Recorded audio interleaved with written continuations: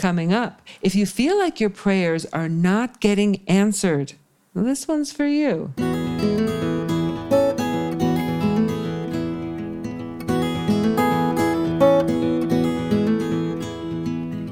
Welcome, everybody, to At Home in Jerusalem, the podcast on Aish.com. I'm Heather Dean, and this is the place where each week a well-known Torah scholar drops by for a visit and shares important insights from the Torah that will make home life better.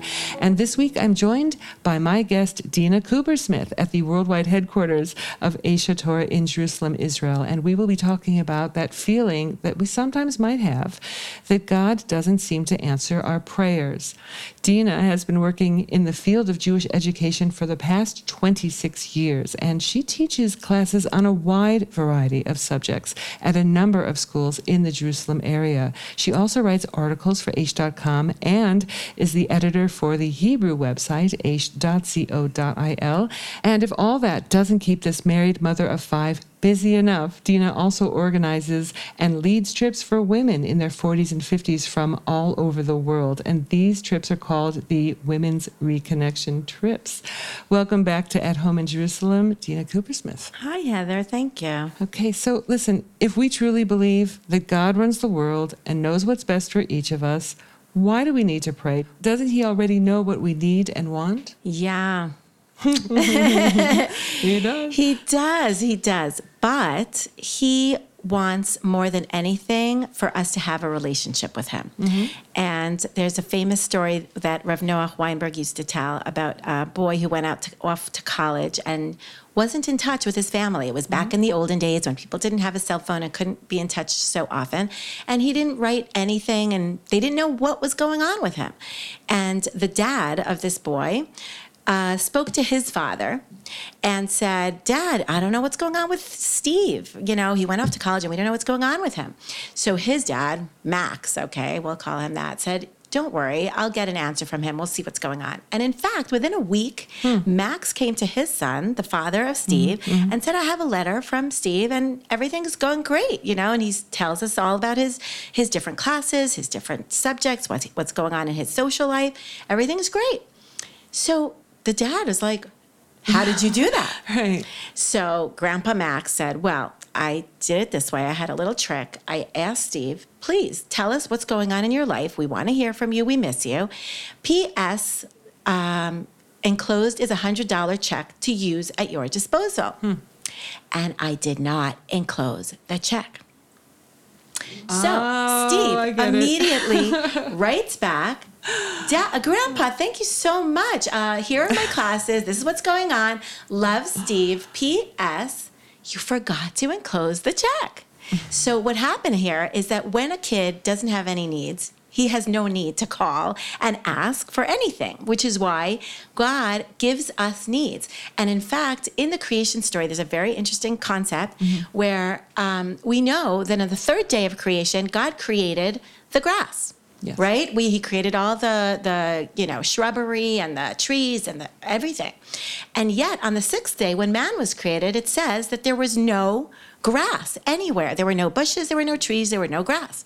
And asks Rashi, the commentary, why? Where'd the grass go? Wasn't it created on third day? And Rashi answers his own question. He says, well, God, yes, created it, but kept everything underneath the surface of the ground in order to allow man to realize that he needs it, then pray for rain, and then God would create the rain, bring it down, and then everything would come up. So the point is that God wants a relationship and therefore takes the needs that we have or gives us needs so that we will then remember, I have to turn to God and I have to ask him for these things. So it's not that God changes his mind or that we change anything really, but God would like us to talk to him, and that's what prayer is all about. Interesting. Many people pray to God for very noble, universal things like world peace and an end to poverty and a cure for illnesses and things like that. So how do we understand that our prayers are having some kind of effect when every day there's news of war and news of terrorism and famine and illness and things like that? So it's interesting. I think that we don't pray enough for all those things. You know, do you really sit there and pray for world peace and world hunger? I think if we realize the effect that our prayers do have, we would probably pray more for those things. And our prayers that we actually have, the formalized prayers that we have in our Siddur, are supposed to focus us on the power of prayer, and that we should be talking about really big things and asking God for those things. Because again, everything that you do has an impact. Everything that you ask for builds that relationship between you and God, and therefore brings more positive energy into the world and more spirituality.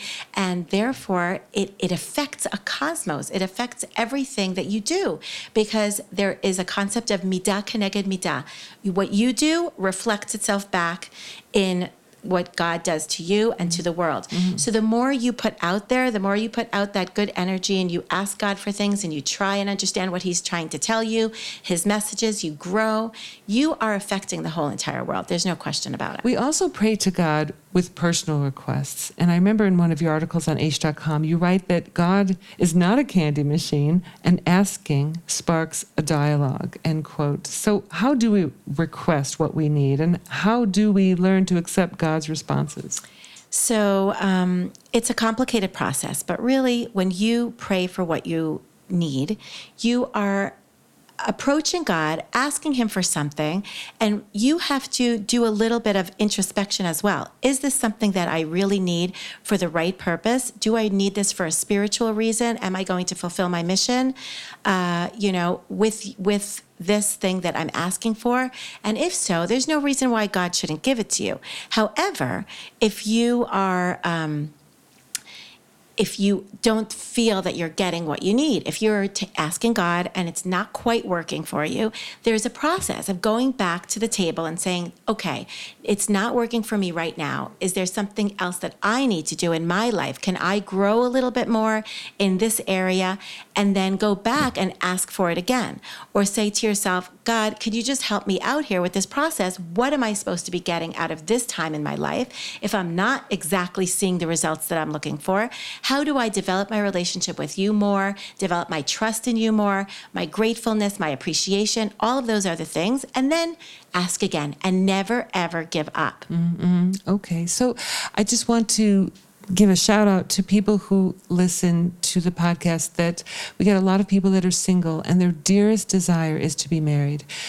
There are people who are listening that maybe they're having a very, very hard time getting bills paid. Some sort of thing. It's just they feel, if I can just get this prayer answered, wow, I'll be really, really set. I'll be set for life. So... yeah. So again, God is not a candy machine. Right. So if you are in that process and things don't look like they're working out for you, we don't really know what God is thinking. We don't really know what God has in mind for us for the future. But all we need to know is that our purpose in life is to develop a relationship with Hashem. So whatever it is, like communication in any relationship, we need to go back and ask God again. Well, what do we need more now? How is this bringing me to my tikkun, to my end result, to my fixing of myself, my character traits, my mission in life? You're always in a process, and it's always a communication. You never give up, because we know, again, from Moses, that there is a sense of... no matter what, God will give you what you want. It's only a matter of how many prayers it takes and how much you can actually change during that process. And then you will get it. There is that concept. It's a strange thing to think about, but before giving up, always keep trying. Go back to the table, communicate with God. What's the message? How do I grow from this? And move on. Very nice. Okay, thank you so much for sharing your insights about that feeling that God doesn't seem to always answer our prayers, Dina Cooper-Smith. Thank you. My pleasure. And there are many excellent articles by Dina Cooper-Smith on Aish.com, as well as a huge section on the subject of prayer on Aish.com. Check them out. And thanks for listening.